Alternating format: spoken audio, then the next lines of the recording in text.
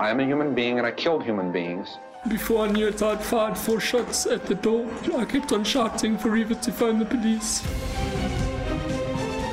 Tests are underway to determine if a serial killer is on the loose in Centurion, Pretoria.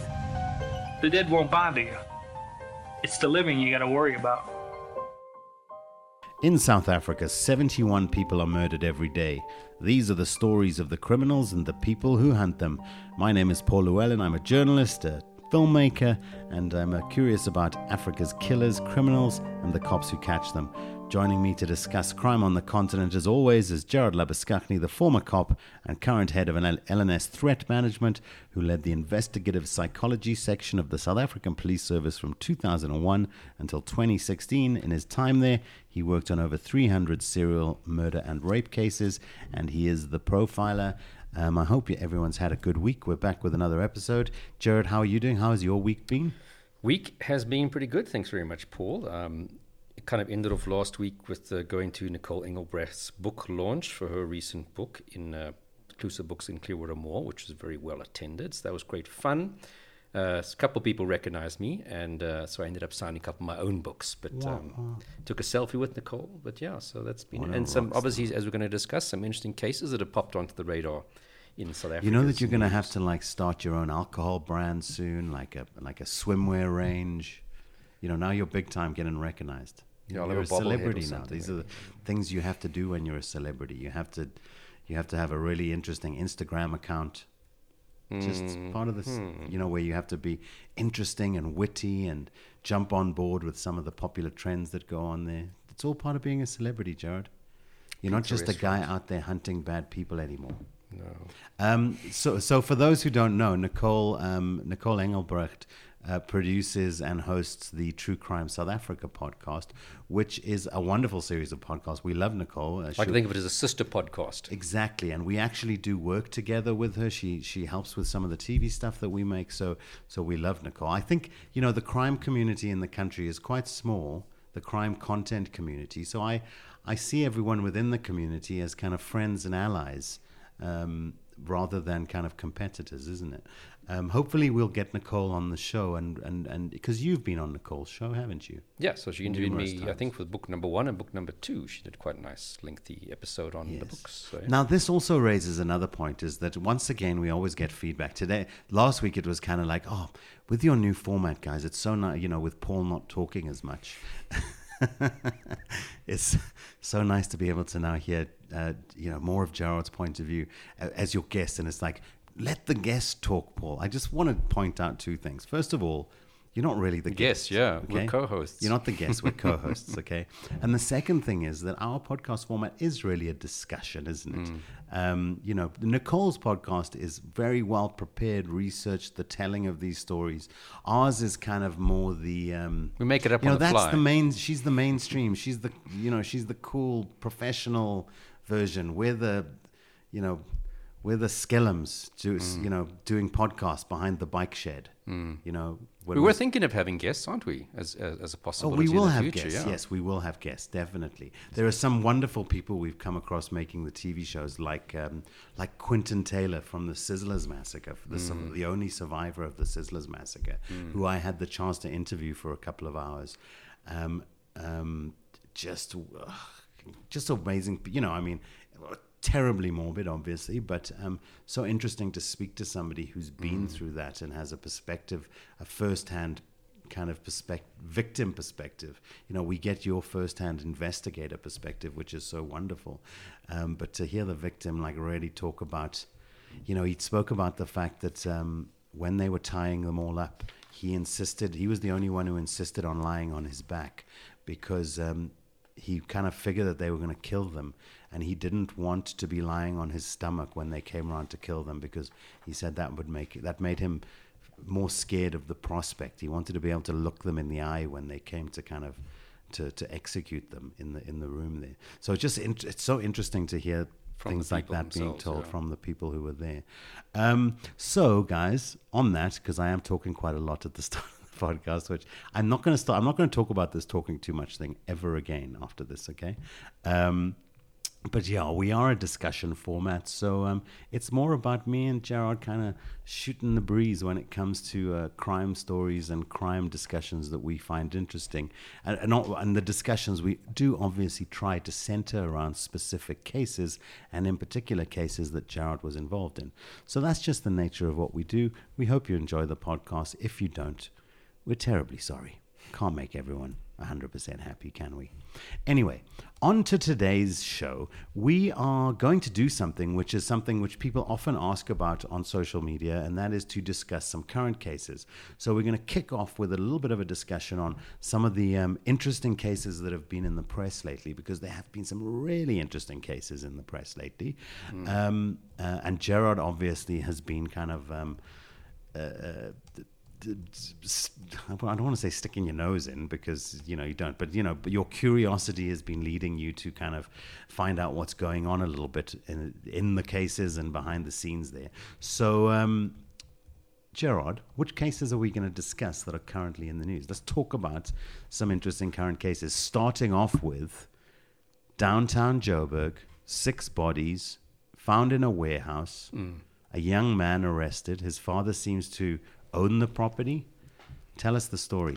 Yeah, so this kind of burst onto the news last week, Monday. That was the 10th. Yeah, and it kind of seemed to have happened on about the Sunday, but of course things don't appear in the news necessarily immediately. Long story short, 6 bodies in different sort of stages of decomposition were found. And it seems in a way, sort of like a warehouse, a business premises in downtown Johannesburg. It's a bit unsure whether it was first the police's attention were called to it because of sort of, very horrible, foul smells coming out of this sort of premises. Kind of sounds like the Jeffrey Dahmer series is happening in the same way. Or did, initial investigations into a missing person kind of led them to this guy who stays here or works here, or his dad, I think, owns that property. So we're not quite 100% sure on the exact stories, how it kind of burst onto the scene. But long story short, the police essentially found 6 bodies, seemed to all be female, various stages of decomposition. The last lady had gone missing, I think, the Saturday night, possibly. The bodies were then discovered on the Sunday. And she was obviously then in a sort of a much fresher condition than the other bodies. Again, there's also conflicting stories. Were they all in one room? Were they all in a vehicle, somewhere in vehicles? I've even heard somewhere in the alley behind the premises. So again, those initial stories, not uncommon in, that what you hear in the media is not going to be an accurate representation. So we have to always, with a pinch of salt, sort of figure out what's accept as anything as a fact, at least in these initial phases, based on what you read in the media. But they all do seem to be sex workers, apparently there were missing persons reports opened up for, if not all of these ladies, most of these ladies, because they all seem to have gone missing kind of when they were on duty at work. Now, again, we're not sure were they all working for the same business, or were they all, sex workers at different sort of places. But I heard somewhere someone saying that, these girls would be booked out with this guy and then just never return. I think that would lead to the missing persons report. So on the one hand, you can also sort of say, I wonder if the police, in terms of their missing persons, investigators were wondering, hey, we've had a bunch of ladies who have gone missing. They all happen to be sex workers in this area of Johannesburg, if not even at the same venue. Did that trigger any warning signs? Because again, that, if that should have triggered concern. We suddenly have X amount of ladies all at work, all described as being picked up by a guy and not returning. That's suspicious. That should be raising an area of concern for sure. But there can be the issue that sex workers historically, if you watch in countries where sex workers are quite typical victims, a problem tends to be that the police do not kind of act with as much zeal on cases that involve sex workers. Without a doubt, I think there are attitudes towards sex workers that the public hold, the police hold, etc., which is sad. Nobody wakes up as a young child and says, "Oh, I can't. My career aspiration is to be a sex worker." People end up in that profession because things don't work out the way they would like to have worked out in their lives. So yes, they are the victims definitely of abuse by the police, abuse by their clients, abuse by society. Sometimes that's criminal abuse, etc. But as you said, they're not typically actually your South African serial murder victims. We see that actually quite rarely because in South Africa, you don't have to lure a sex worker. You just offer someone a job, which you can also say, picking up a sex worker is essentially also offering them a job.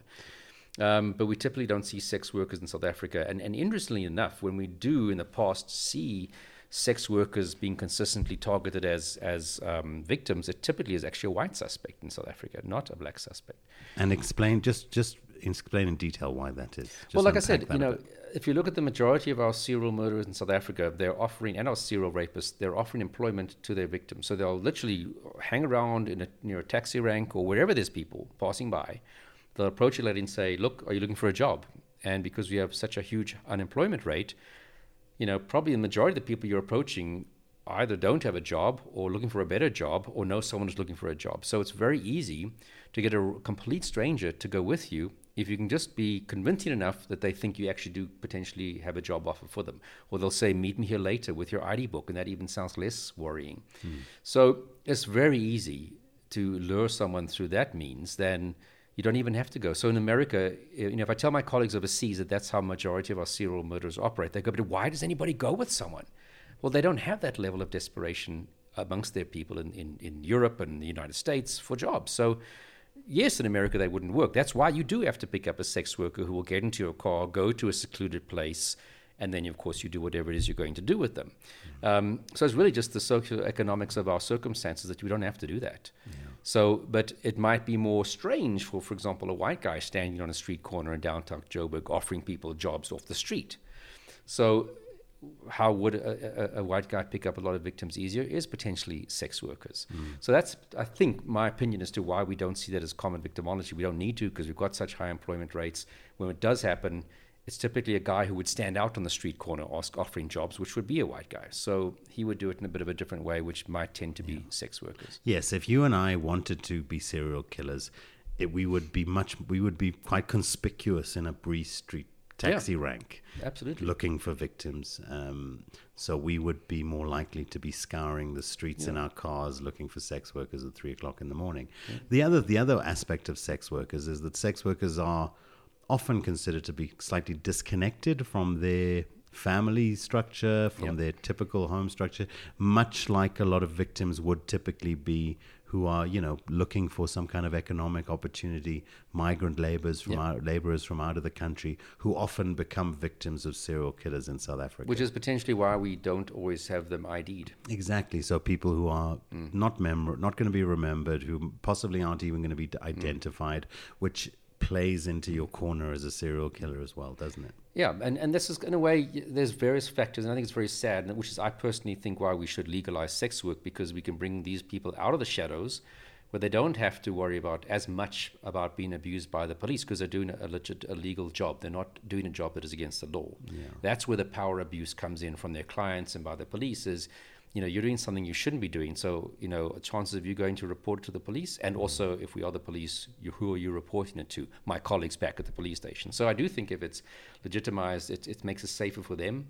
It can be a regulated industry. There can be health checks. And I think it's there right now and it's illegal. So, clearly legal is not solving the issue. There is some, whether it's a tiniest part, but there's some portion of the police effort that is being allocated to that. I mean, it'd rather not have the police distracted by something when there are a lot worse things that they should and could be doing as well. So I do think, like here, if it is true that there were multiple missing persons reported, probably it would be at the same station, because if this is a small geographical area where these ladies came from, it probably would have gone to one, maybe two stations. For me, just as someone who was into serials, I'd be very, very disappointed that if there's suddenly we have a bunch of sex workers being reported missing and they were all on duty, I mean, that should scream out, hang on, there's something we need to investigate further about these people and their disappearance. And after 2 or 3. Yeah, so that's, again, at least, I think, potential failures of early possibilities to detect a serial active. I just know from my own experience that we would often go look at missing persons reports when we're trying to identify bodies we found. And it's so varied. I would probably say that 80% of the time there's bugger all done on a missing persons report if it's an adult. And other part of the time, I don't know, it's just not something that I think, it's hit and miss whether anybody's going to be putting any effort into actually tracing missing persons, and probably more likely 80% it's not going to be a hit. Are you aware of whether or not your old unit is involved in the case? So yes, so I have heard that they were called in or getting involved. I do know the Victim Identification Center, which is that police specialized forensic unit that looks at identifying bodies, unidentified bodies, mass disaster bodies, is getting called in to help identify them conclusively from a scientific point of view. The problem is, I think it was about already 3 or 4 years ago that policy on serial investigation was signed off by the minister and is supposed to be implemented. Nobody in the police knows about that policy except a handful of people. And it doesn't seem like what the policy says must happen whenever there's a concern for a serial. It just doesn't seem like people apply it. So how far they're going to get involved, I mean, if you have detectives who are just sort of, sorry, we're not interested, it makes it more frustrating. So they should be involved in the interviewing of this guy. The last thing you want is a random detective who had one of these cases who doesn't know anything about serials interviewing this guy. Because this case isn't about the 6 bodies, it's about the other cases, the other victims we don't know about. There's stories that he had been arrested for a rape. I don't know if it's a sex worker or not previously, had been awaiting trial, and the case was withdrawn. That case needs to be revisited now. Was it withdrawn because of the prosecutor didn't feel there's a good chance of getting a conviction because maybe she was a sex worker? I don't know. But if you add that onto these 6 cases now, you probably stand a very good chance of a conviction. And what about other ladies who didn't report it, who now hear about it, know that's the guy? So you really want to catch all these other cases, and maybe there are other bodies somewhere else that we don't know about. So you should really be going to all those missing persons reports again and saying, wow, are there other sex workers who are still missing that might just be this guy who left them somewhere else, on the street, and maybe the bodies were picked up at the mortuary. So, you're an idiot if you just stop with these 6 cases. A proper serial investigation would be looking far and wide. It would be looking at, where's this guy lived in the past 5 years? I mean, if he was staying in somewhere in KZN, we want to go check out down there if they're not possible cases of sex workers that have gone missing, or bodies who are found, missing persons reports. So it's not just these 6. These 6 would be always the tip of the iceberg. You cannot say that's all the 6 that this guy has targeted. Like I said, there's victims that he might have targeted, like possibly this rape case where he didn't try and kill them, or they got away. There's a whole bunch of other things that need to be followed up that a proper serial investigation would be doing. There's also, people were saying, oh, he's only charged with 1. Is that what the cops are messing around, or they're looking at that as some criticism?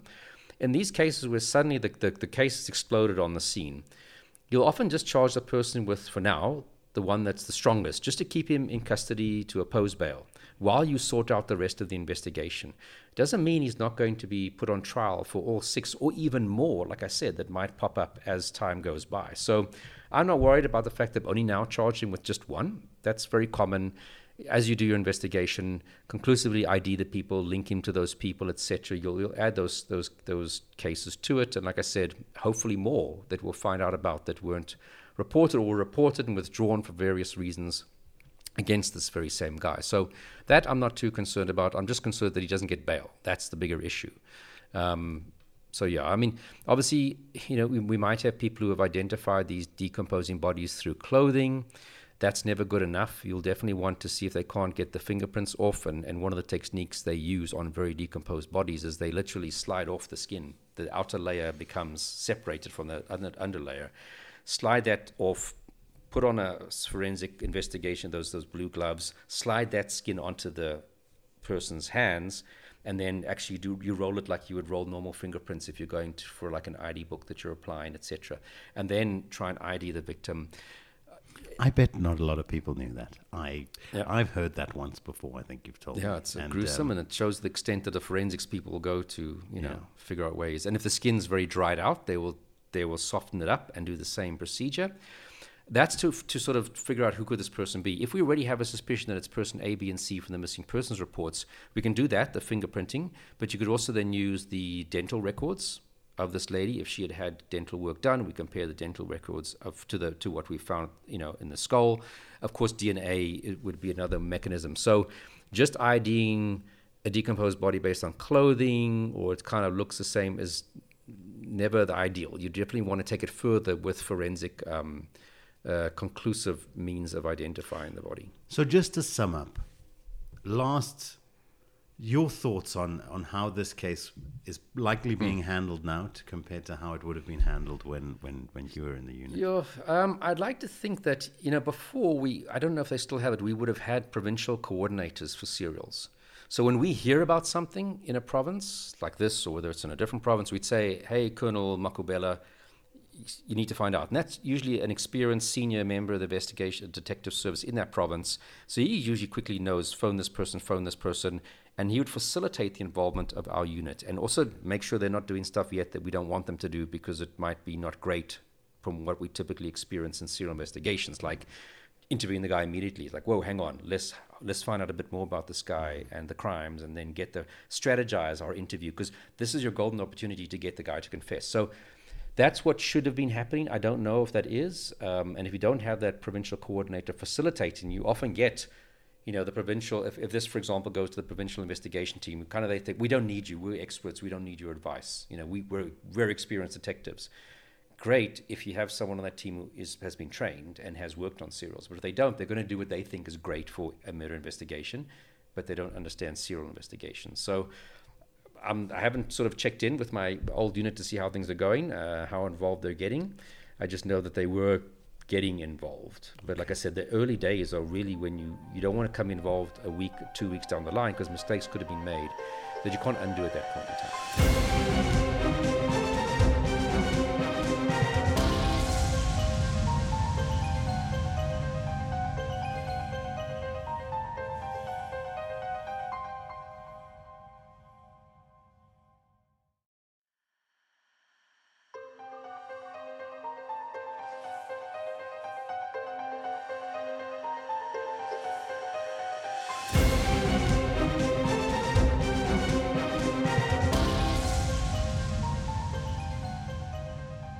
So, Gerard, I've got a great question. Just came up with it. Is this a serial? A good question, Paul, because, when you find a bunch of bodies at once, the big question is, were they all killed at once? The fact that you found them at once doesn't mean they all passed away. And I've had this previously a good couple of years ago in Centurion, where as some rains had happened, a body was found outside of a drain pipe. And then, a day or two later, and it was a person of an Asian, a Chinese person. And a day or two later, another body was found. And a day or two later, another body was found. And of course, everyone's serial, third body in this area over the past week. And people from universities were going, this is definitely a serial killer. Us, who knew the backstory of the case, was aware that a Chinese family had been kidnapped and murdered. Mother, father, kids, everything. At the same time, thrown in the sewer or the drain in the, a water system. And as the rains had come, the bodies had slowly just washed out one by one. So it wasn't a serial. So it is an important thing to try and figure out. And in this case, we definitely know that the most recent victim, the one that he's currently charged for, he was seen, like I said, the 2 nights before, he was arrested with that lady. Whereas the other bodies, when they went and searched, were very decomposed. So we definitely know that there's a gap between the current victim and definitely the other victims. So that already was enough to say it's a serial, because the definition we use is 2 separate murders. That's been accepted in our courts in Neisner with the Hani van Rooyen serial murder cases, with the Rian Stander that we've talked about, the PE sex worker. 2 was accepted in South African courts as enough to be regarding something as a serial. So just that alone, that there's other bodies in this more recent case, would enough to be it was a serial. And we'll probably find that these ladies were actually picked up on, he didn't take 4 home and kill 4. That's not how it kind of works with your sex worker. So yeah, I'm pretty comfortable and confident to say this is going to be a serial. Just any comment on his age? 21 is fairly young. Yeah, another good point. So, when we did our research on a big, large-scale research many years ago on our serials, which was published in in the Journal of Investigative Psychology editions, I think 2015, it was a whole special edition on South African serial murder. And we found that the average age is 29. Now, average means that's when you add up everybody's and you divide by the number of suspects you have in your research. So the average age is 29, which, of course, we've had people like Jack Mohale, who was operating in his 40s when he started his murders, at least. But then, as you know, we've had one of the cases that we've worked on, you and I have worked on for a documentary series. I think that girl was, 13, 14 when she committed her first. We had a case in Vredendal when the young guy was 16 when he committed his first. So the spectrum is, from 13, 14, 15 up to the 40s. So he's a little bit younger than the norm, but that again doesn't mean that much, because we've had across the spectrum. But he is just a bit younger than the average. So again, we want to know, was this the first? Did he start even earlier? But we also know once you are a serial, you're a serial forever. So your risk would probably be until the day you die, with a bit of tapering off in terms of your risk. You'll be a risk to killing people. Yeah.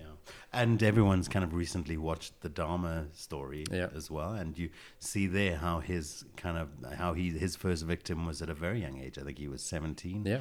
Dharma was 17 at the time. So as his kind of sexuality, he was coming to sexual maturity, that urge, which he knew about for a long time, he was now kind of too overwhelming to ignore and overcame him. And even if these are his only 6 so far, what was the lead up to it? Like I said, we had that attempted rape, or there's a rape case that he was allegedly accused of. So what's lovely to get the full picture to understand the build up of this case. And of course, what did he actually do with these victims? Was it sort of the typical South African thing, rape and strangle with your hands or with an item of clothing and leave them? Or did he do more horrific things? We just don't know that at this particular point in time exactly what he did. Was it the stock standard stuff we see in South Africa, or was it something more out of the ordinary? Certainly a very interesting case. It feels like a really solid serial killer case. And his place is a couple of buildings down from a friend of mine, as well. So she's like, apparently she seems to be, from her social media, a bit freaked out about the fact that this happened right on her block, kind of thing. And that's always that thing, why serial murderers are so scary, because it's not the person you expect. It's not far-flung areas. It's around here. I mean, if I could take people through a tour of Gauteng of places where I've been to crime scenes of serial murderers, they'd probably be quite shocked. Yeah, they're not coming out of their evil lairs. What other cases have been on the radar recently? I saw in the news, because when I was being interviewed on ENCA last week about this particular case, they mentioned it in Ntwalume, which is, I think, south of Durban. Yes. 1 or 2 bodies have been found in a field. And in KZN, sugarcane fields and the bushes are, it's very common there for how we find our bodies. But then as I was sort of Googling just to find some updated information on the case, it seems in 2020 there were a bunch of bodies being found in the fields of bushes in Ntwalume. It seemed like someone had been arrested who then committed suicide in the cells. Now, of course, the big question in the police cells. In other words, he hadn't yet been to trial, etc. And I don't know ultimately what evidence they had linking him to those 2020 cases. I think there were like 6 ladies who also had been murdered over a period of time. And whether was he conclusively linked? Because if he wasn't conclusively linked, is this our same Ntwalume guy who's operating again after a hiatus of a year or 2, and that guy who committed suicide wasn't our guy? So interesting. As I said, that was just a quick Google search that I came up across the 2020. And I do recall actually speaking about that in the media, a guy who committed suicide. And I said, that's also a failure. That guy should never have committed suicide, because we don't then get more information. We don't conclusively, there's not going to be a trial. There'll be an inquest into the deaths. We lose so much when we don't have a trial of an offender. The families don't get answers they want. And like I said, what evidence was there linking that guy to the cases? And again, it's not about the cases we know about. It's about the cases we don't yet know about. That's really what a proper serial investigation is. I don't know why the thought of the kind of highwayman versus the quarry killer then pops into my head. Because, as much as, yes, it could be the same person, could also, in South Africa, it can also just as likely in the same area be 2 different. Absolutely. I mean, Durban has been traditionally, I had many cases, and before my time, there were many cases down in the Durban and surrounding areas. Joburg, Pretoria, Cape Town are probably the 4 the cities that spring to mind as having probably the most, just without doing a proper tally. Then you get sort of the PE ones, Kimberley's had a couple too, but you can't just assume. You need to investigate. And I hope after that guy committed suicide, they just didn't kind of let the thing kind of just fizzle out. Proper serial investigation goes on, even if a guy... And we've had another guy in Soweto who committed suicide in the police cells. He was later DNA linked. It's just never a good ending, you know. Although we can say, yeah, he's dead. Well, I think we don't get the answers we need and society needs, and more importantly, the victims' families would like to have more clearer answers, or even if it's just his explanation why he did it, you know, or something like that from a court, from a trial. When you look at both of these cases, if I think about both of these cases now, what's also just worth bringing up is the fact that when you were there, we could be confident. If we were having this discussion and we wouldn't be having this discussion if you were still there. But if I was having this discussion with somebody else and you were still there, we'd be talking about, I think there'd be that confidence that you were all over these cases because they're so up your guy's alley. They would have landed in your unit, or you would have kind of stepped into these cases, as would have been your right to do. Whereas now, it's really hard to figure that out, isn't it? Even for you, who is a former insider, because I don't know if people listening to the podcast realize this, but you are not necessarily, it's not that you have a bad relationship with the police now, but you're not necessarily a friend of the police. You're not somebody who gets called upon on a regular basis now to come back and contribute as somebody who is still a part of the police community, albeit a non-serving officer. Once you leave the police, you kind of leave, and then they forget that they have your number. Yeah, I mean, as I think I discussed it in my books. I think book 1, the police, it's a funny organization. They don't have this culture of using outside consultants. Because it's such a big organization, they tend to try and do everything in-house, compared to, say, a small police station in the United States, which is it's funded by the local community and it has very often limited access. So they often use outsiders as consultants when necessary. So SAPS is one of those organizations where if you reach retirement age, they thank you so much, pat you on the back, shake you the hand, give you the going away function, and off you go into the sunset. They don't use you thereafter for anything. They don't give you a contract to come and supervise dockets or things like that. If you resign, in other words, pre-retirement, like I did, and you leave, they're very much against using you for your skills. They're like, well, we used to have you working for us for a salary. We're not going to pay you those exorbitant consultant rates per hour. They just have that attitude, which is a very self-destructive attitude. We've seen little bits in here where they have ventured outwards, like your cyber analysis of computers, like for child porn cases where they need to download the hard drive and look for child porn and forensically capture the information.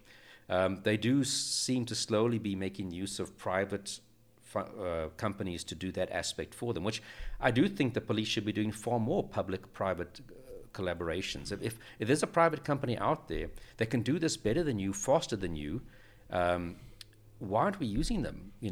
Because what typically happens in the police, as I've noticed, when the management falls apart, they don't, update the licenses that they have for the software. So boom, now they can't use it. Now it's a fat process and a hassle to now get the money and the funding to reactivate the license.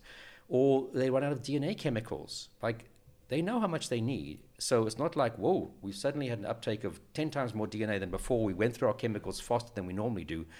It's just bad management that, if it takes 6 months to order your chemicals to go through the paperwork, you should be then starting this 9 months before you're expecting to run out. So you never have a run out.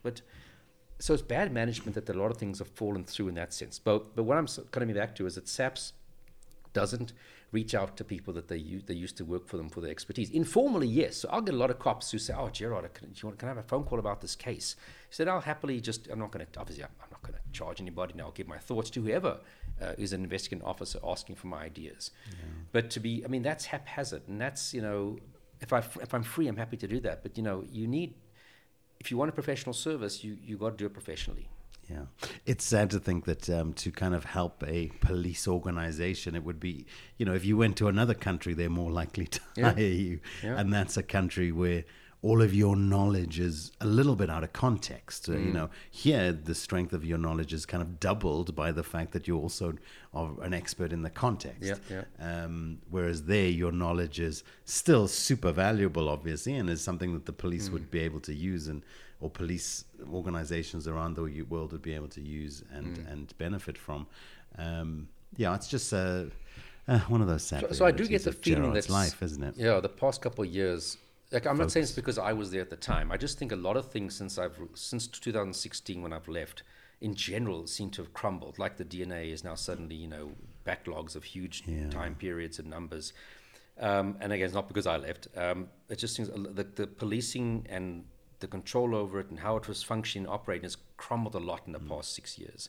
So this thing about, and this is what the feeling when I speak to my colleagues, Nick, that the IPS isn't jumping in there right from the start and running with the guys, not because the IPS doesn't want to, but because, you just get a non-response from the province. Or whereas before, like I said, the coordinator would have been there facilitating this, the policy would have been hold out and wait in front of everybody's face if they're not doing it, just like many things, it's not happening the way it should. Less than efficient management, less than there's the personnel issue as well. Maybe it's, not as many people or as many skilled people at the level of skill that they were previously. And I don't blame the IPS guys after a while. If you're like knocking on the door to come in and eventually people aren't just really, opening that door, eventually you're going to say, I've got a lot of cases to work on.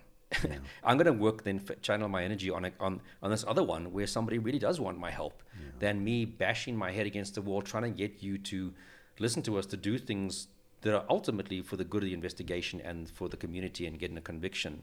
You're going to think, well, fuck, mess. No, sorry. No, I'm going to move on to other people who really do want my help. It's okay. We get. We're on the adult. We're in the adult world Content. Of podcasts. Yes.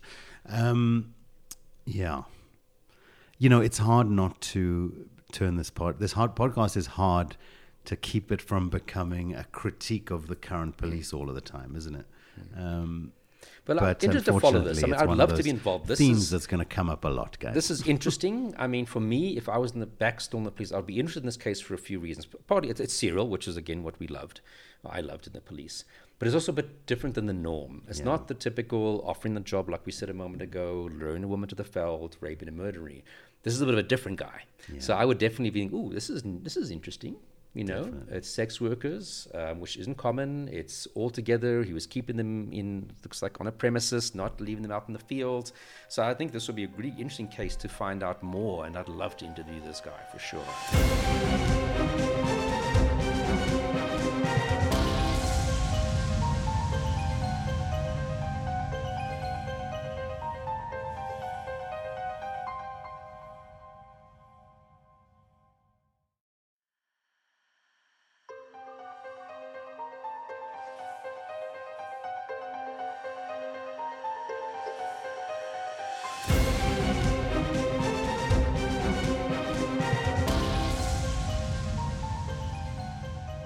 Now, if these are the kinds of cases that you, as a listener or as somebody that is thinking about what am I going to do with my life, if these are the kind of things that interest you as well, then, maybe you would be considering getting into a career path that is similar to Gerard's, doing what Gerard did. If Gerard finds this stuff interesting and you find it interesting, maybe you got... So my point is, I'm trying to seamlessly segue into the second half of our discussion today. We discussed a couple of current cases. We'll keep track of those, Gerard. Okay?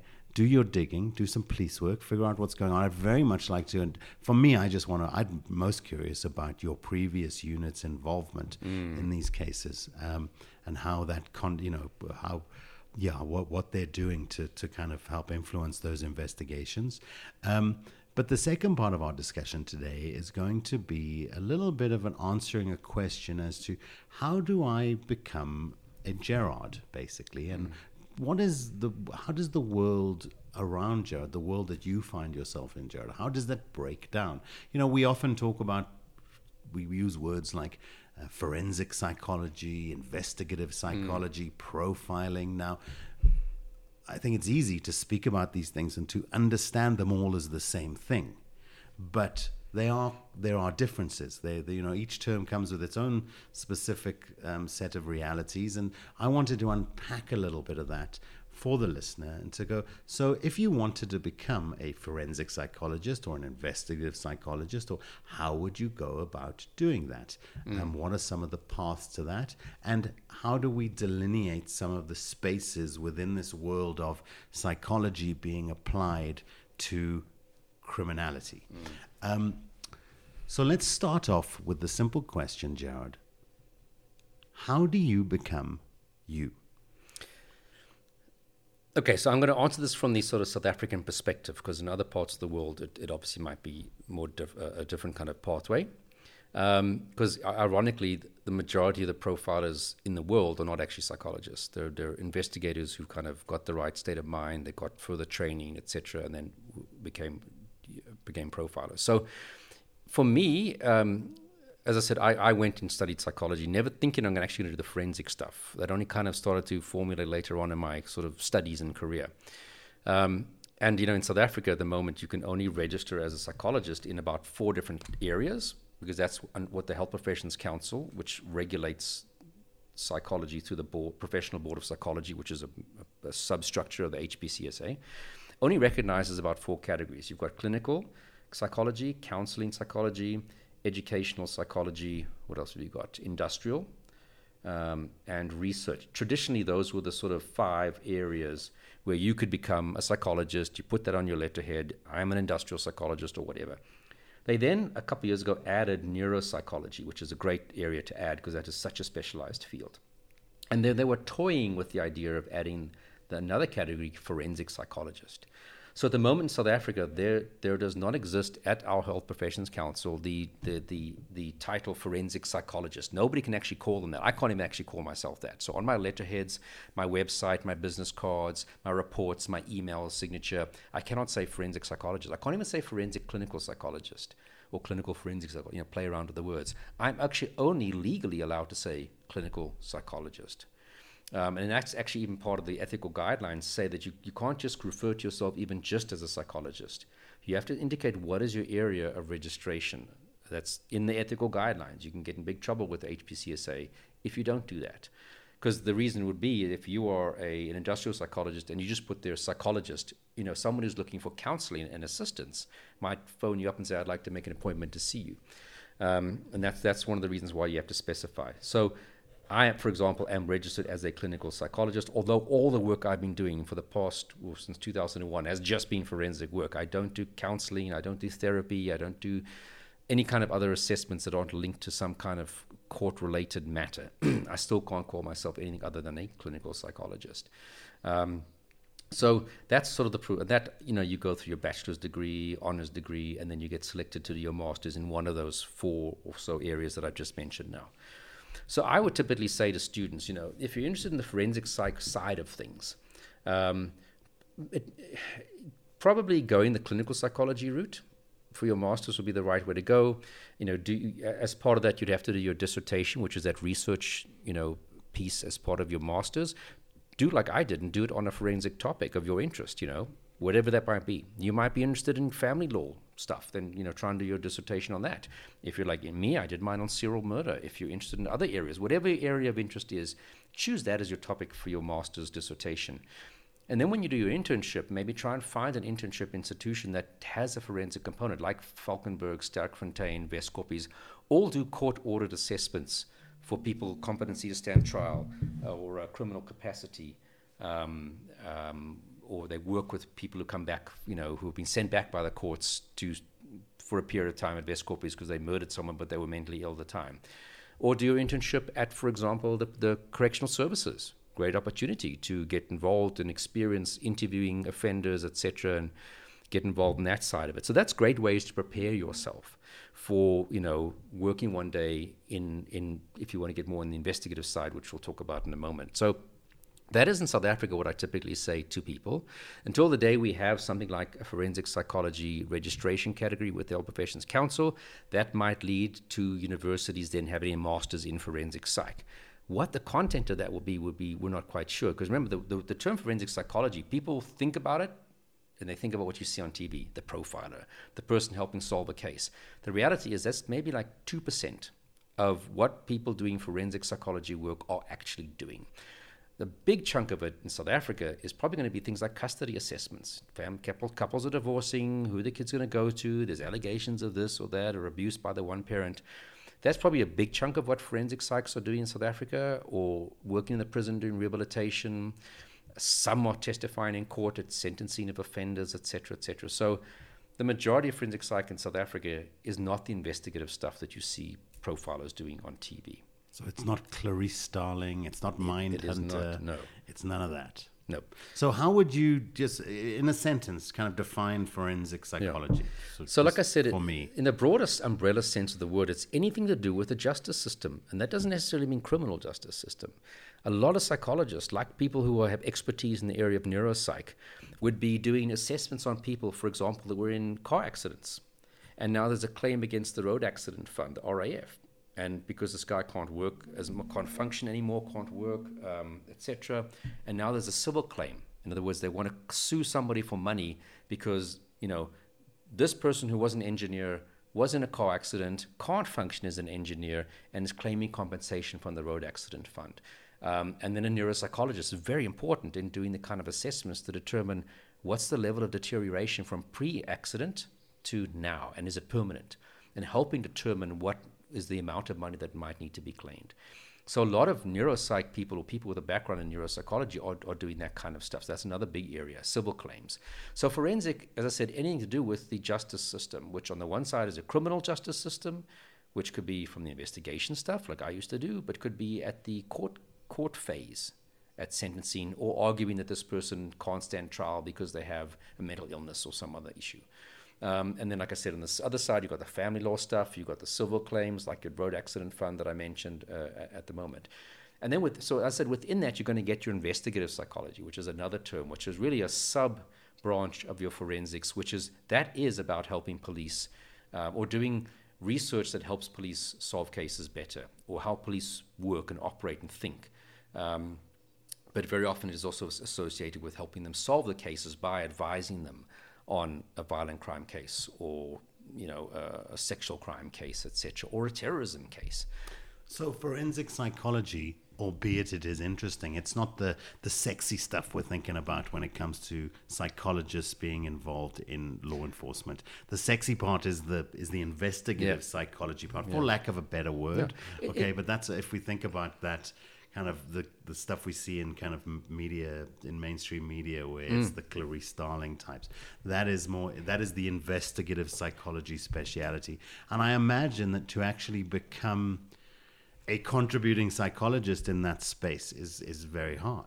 Yeah, I mean, you can't just finish your studies and go and start consulting in any kind of forensic capacity, because it is quite specialized knowledge you need to have.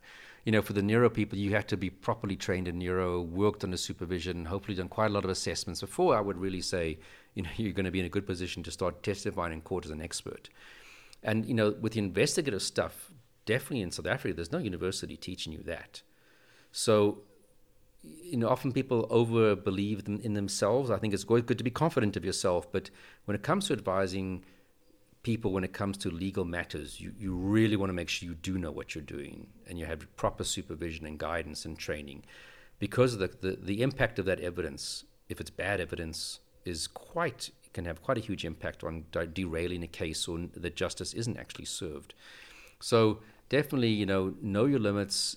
Always try and learn more, and your master's studying is very good, and what is the minimum necessary for you to ultimately register with your internship. But that's not the end of it. There's always continued professional development. What is out there, and I present a lot of workshops to psychologists on forensic matters, and there are a few other people, good and bad, also presenting sort of what we call CPD workshops here in South Africa. And you always want to continue to develop and learn, whether it's on your own or going to conferences or workshops, trying to develop yourself. Yes, if there's things you can study overseas, that's great. I get a lot of people saying, I want to go do my master's in America because there's a forensic psych course in Arizona.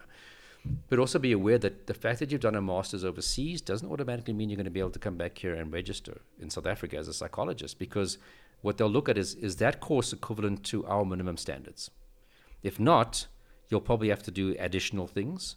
I know of people who did a master's in forensic psych at Kent University in England, came back, and they said, well, South Africa said, well, what you did there doesn't equate to anything of our minimum standards, so you can't register. And she then got selected to do a clinical master's here in South Africa, did a whole clinical master's from start to finish, and then registered as a clinical psychologist. In the end, she's got she's got a forensic psych M from overseas, and she's got a clinical psych here. So that's a wonderful combination, but that's a huge time investment and money investment, because you spend all that money to go overseas and study, didn't lead to you being able to register here, to do a whole second master's in clinical psych, which is a 3-year process because it's the first year, it's your internship, and it's your community service year. That's, so just be careful. If you want to play in the Super Bowl, with South Africa when it comes to crime, we're the Super Bowl country of crime. Yeah. So just be careful thinking that, I've got some money to go study overseas or do these online master's degrees. It isn't necessarily going to equate to allowing you to register here. And very often, because it doesn't cover the same content in terms of the modules that you're studying, usually they don't include a internship component. And as I said, clinical psychologists have to do a community service year anyway. So just check that out before you spend a lot of money on doing a qualification from overseas. Yeah, I guess as well, contextualizing your personal career trajectory is interesting as well, because, back in the early 90s when you were a student with, the long hair picking up chicks, no comment. So I've got that picture in my brain, so I can access it in my mind. I can confirm the long hair. Maybe we can put it on Instagram, a retro photo of Gerard from back in the day. The most asked question after people have read book 1. Hey? Oh, was it? When can I see a picture of you with your hair? Well, I'm going to try and convince you we'll put one on Instagram. But what I was saying was, back in the day, there weren't many oaks like you that were like thinking, I'm going to go interview serial killers. You were also in a pocket where the country was changing politically and socially. There's now a new effort by the police, which hadn't been happening to look at black communities and what's going on with murder in these communities, realizing that there's actually a lot of serial killers. There's a lot of serial killers running around, and there's a lot of serial cases going on. And then somebody like you, following on from Mickey Pistorius, is somebody who has been nutty enough to go and find out about these guys and be curious to speak to them. There just weren't many. The landscape has changed, politically, policing, people's interest in true crime things, the possibility that this is a career avenue. It's definitely not the same as when I, 1990, started studying. I think a lot more young people go into psychology thinking that this is what I want to be. Way to go. It's a thing in TV programs that have, since then, since the 90s, with CSI and all these other things that over the years have become part of the popular culture, which means people see it on TV, read about it, podcasts, etc. So, whereas you are an OG true crime fan, that's basically what you are. What does OG stand for? Like an original gangster. Oh yeah, okay. The original. That's definitely. So that's the trajectory. And then, of course, in South Africa, I would say, see if you can get a job in my old unit. They started to, advertise more psychologist posts than when after I've left. They started to advertise criminologist posts even, and researcher posts, and get in any way you can. And then wiggle around and get exactly where you want to be within that sort of structure and just get that exposure, etc. So what was it that kind of sparked the interest for you initially why did you want to go and interview serial killers? What was it? Did you just watch Silence of the Lambs with your girlfriend or something with the long hair? Yeah, look, the movie had already been out by then. That was when I was, I think, first or second year student. She was running her finger through your hair. You were watching Silence of the Lambs. But I didn't go into psychology thinking I'm going to do this work. I guess because it wasn't part of the landscape that I didn't think this was a real career opportunity. And you've said even in 2001 when you actually applied for the job, on a scale of 1 to 10, how confident were you that you were going to be considered for that role? It was difficult to say even then. I thought I probably stood a fairly good chance because I'd done some stuff on serials, interviewing them. That's a pretty good thing that might make me stand out compared to a lot of the other candidates who might be applying for the position. But you never know. You just can never say, that's definitely mine. And I think if you have that attitude, you're probably going to screw up your interview with arrogance and you probably won't get the job. So no guarantees back then that I was going to get that particular position. But yeah, as I said, I didn't go into psychology thinking this is what I'm going to do. It was even when I did my master's dissertation, yes, because it's an extreme form of human behavior, and I think that's why I wanted to study clinical psychology, because I wanted to work with the extreme, the schizophrenia, the people who are really doing and experiencing strange out there things. And of course, serial murder is an example of strange out there behavior. I'm not saying it's mentally ill related, but it's an extreme of human behavior. So I suppose for me, it was almost as a logical that would interest me. And then, as I said, I had the opportunity with my colleague Kobus du Plessis, who was studying with me. He was in the police. They gave him time off to go do his master's. We'd been studying our honors together, so we knew each other from those years. And he said, well, hey, I know the right people that I can speak to. You know, I know who Mickey Pistorius is. Let's go speak to her and say, could we get her blessing?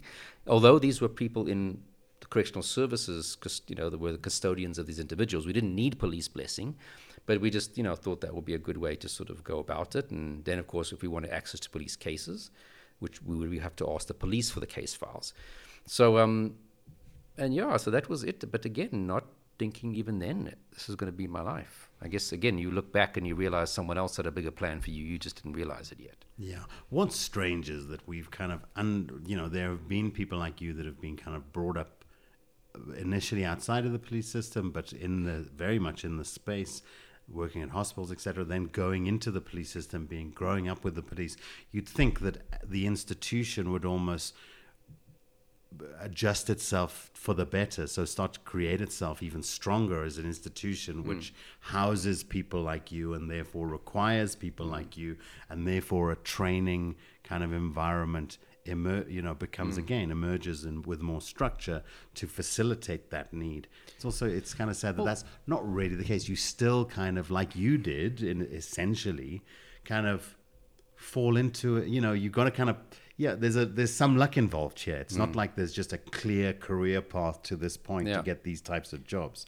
There's going to have to be you got to hustle and find a bit of luck in that absolutely route as well. And sadly the police, not just in investigative psychology units area, in most areas the police don't really think about succession planning.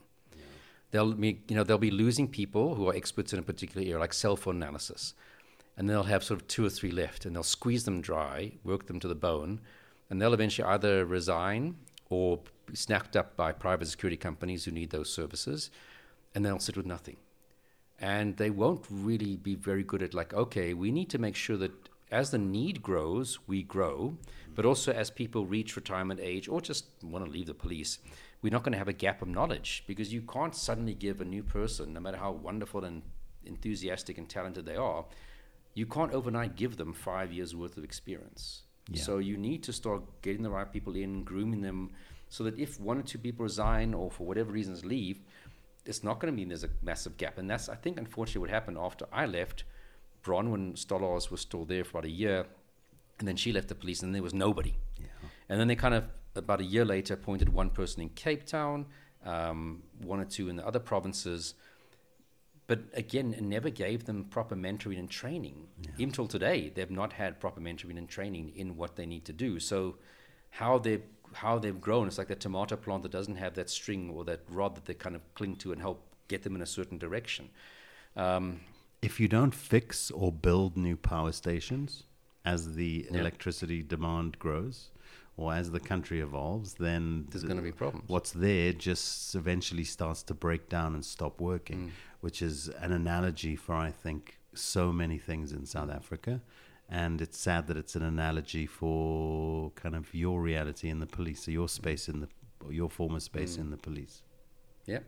And again, the difficulty of attracting psychologists, because we don't pay at all what the other government departments pay their psychologists. We pay significantly less. But you're expecting people to do highly specialized and horrible work to some degree psychologically, the things you have to deal with. What if your view is not to be a psychologist in this field in South Africa? Let's just pick 2 examples. Let's say where South Africans would go, the UK or North America. So what would be your trajectory if you wanted to find yourself plying this trade in one of those countries? Well, you know, I want to also raise this issue. A lot of South Africans say, I want to go work with the FBI's behavioral analysis units. Well, if you're not an American citizen, that's not going to happen. And those people who work in the behavioral analysis units, they typically were ex-law enforcement somewhere else. They then joined the FBI.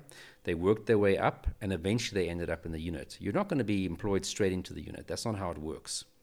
And even then, there were no full-time psychologists working in that unit. They would have very well-known forensic psychologists like Dr. Reed Malloy, who would consult when they needed them on cases.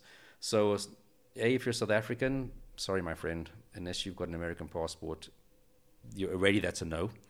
And you're not going to go straight into that unit. You'd have to join the FBI and then do the normal FBI stuff, be an agent here or there, and eventually hopefully get into that area. So a lot of dreams that I probably might have just sort of thrown a lot of water on or been a wet blanket. But you need to know this to alter your career path. But if you're in the United States, I think it's different there because, like I said before, there's 17,000 independent law enforcement agencies.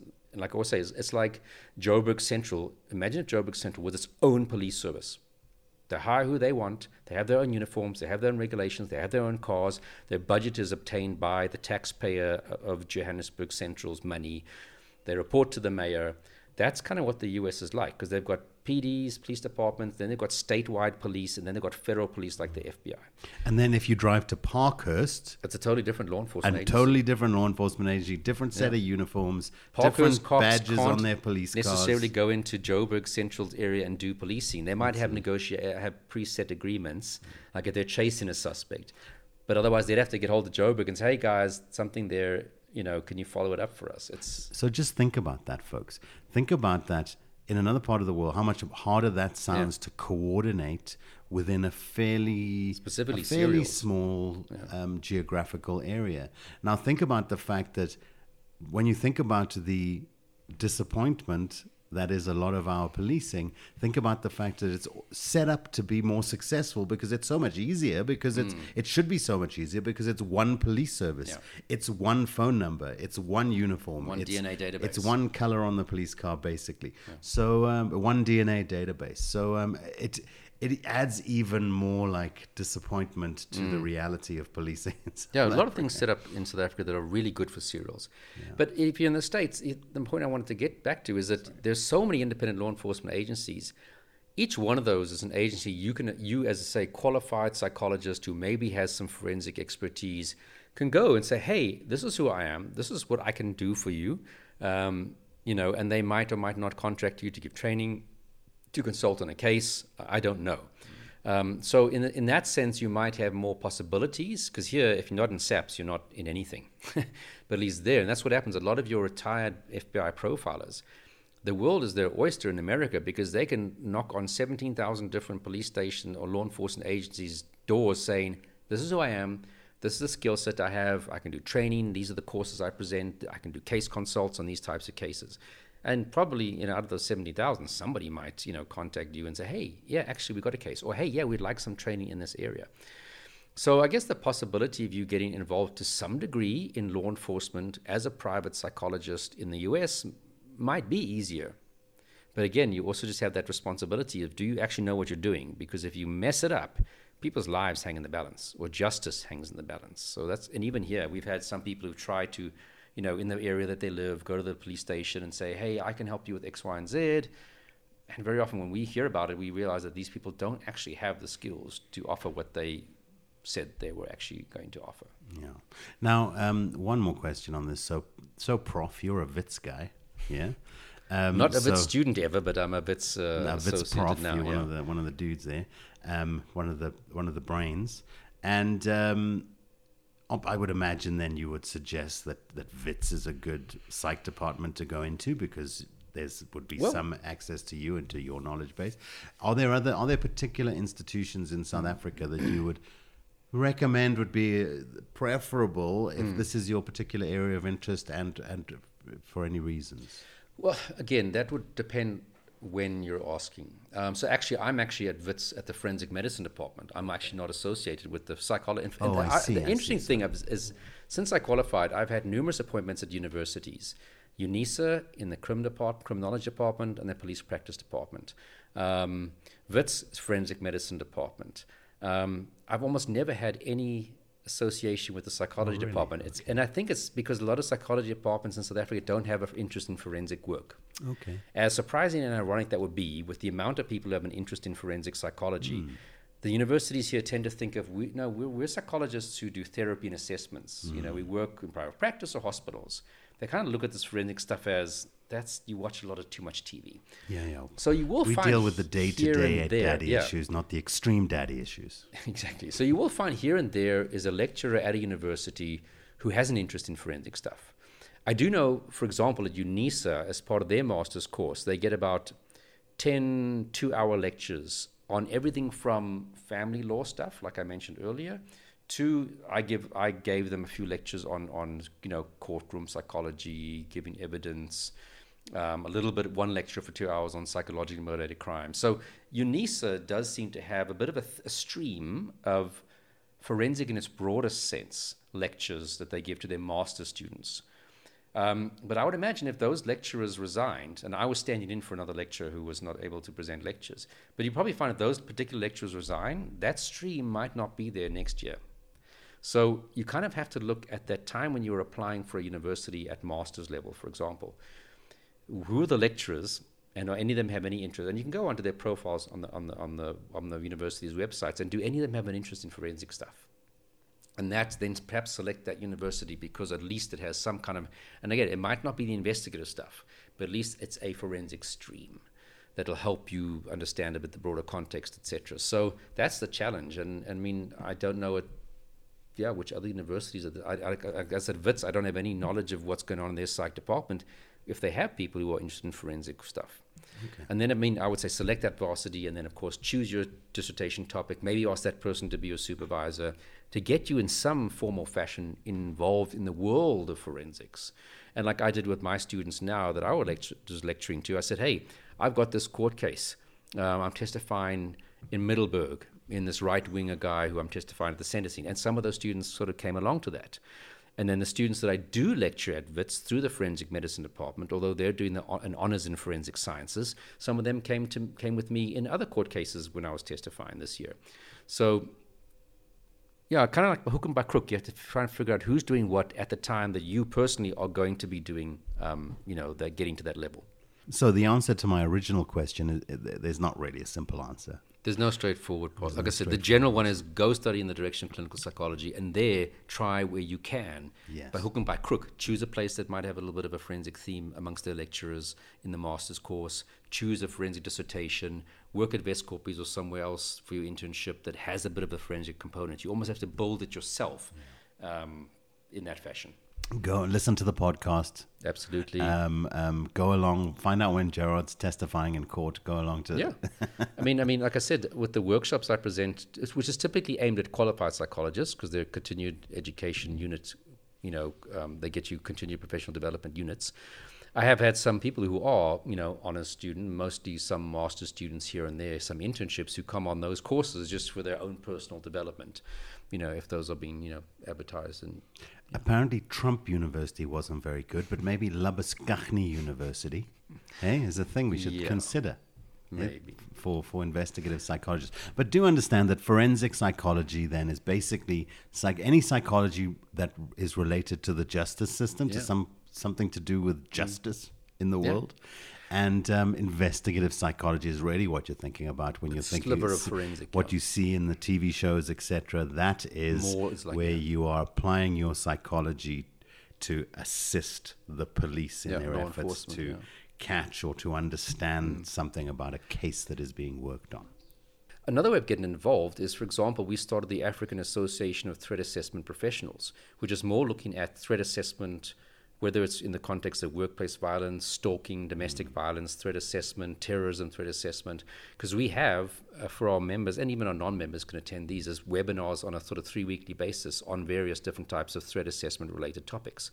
We've got a conference now in November 21 and 22, the Monday and the Tuesday of that week at the Marriott and the Melrose Arch here in Johannesburg, where we've got people speaking about terrorism issues. I'm going to speak about that threat assessment I did on a right-wing terrorist recently. We've got people speaking about mental illness and violence. We've got people speaking about active shooters, about stalking. So that's another way that you can be exposed to things that are touching on the world of forensic psychology too. And you don't have to be qualified to be participating in those webinars, coming to the conference, etc., becoming a member even. Well, thank you, Gerard. I think this episode has been a good example of the fact that our format is really a discussion, guys. So some episodes we'll talk at length about specific individual crimes. Sometimes we'll talk about things that are going on currently and give you some knowledge on Gerard's world, the world of investigative psychology and forensic psychology, etc. if you have any suggestions for particular episodes, this is some, and I know that we have received suggestions in the past on the website, and some we've done. Please do. I mean, we are very much rolling out new episodes now, one a week. Every Monday you can get a new episode. You will get a new episode. But do tell us any particular topics, and if you just have any specific questions for Gerard that you'd like us to include in some of our discussions, then please do send those through as well. Any specific to particular cases or what have you. Also, do get on our social media and follow our YouTube page in particular. So do that because it's nice to have more subscribers on that platform. Do share the podcast with friends and family and people that you think might be interested in the podcast. Next week, we're going to be talking about the Mariska Duplessis murder, yes, which is a very interesting case. We're going to be talking a little bit about, a very common type of murder where it's people that once walked down an aisle suddenly decide that they need to alleviate that part of their life. So we'll be talking about that case next week. Thank you very much, Gerard, as always. Thanks, Paul. Thanks, listeners, for keeping supporting us. And we will be back next week with more Profiler Africa. Do get in touch on social media. Have a great week.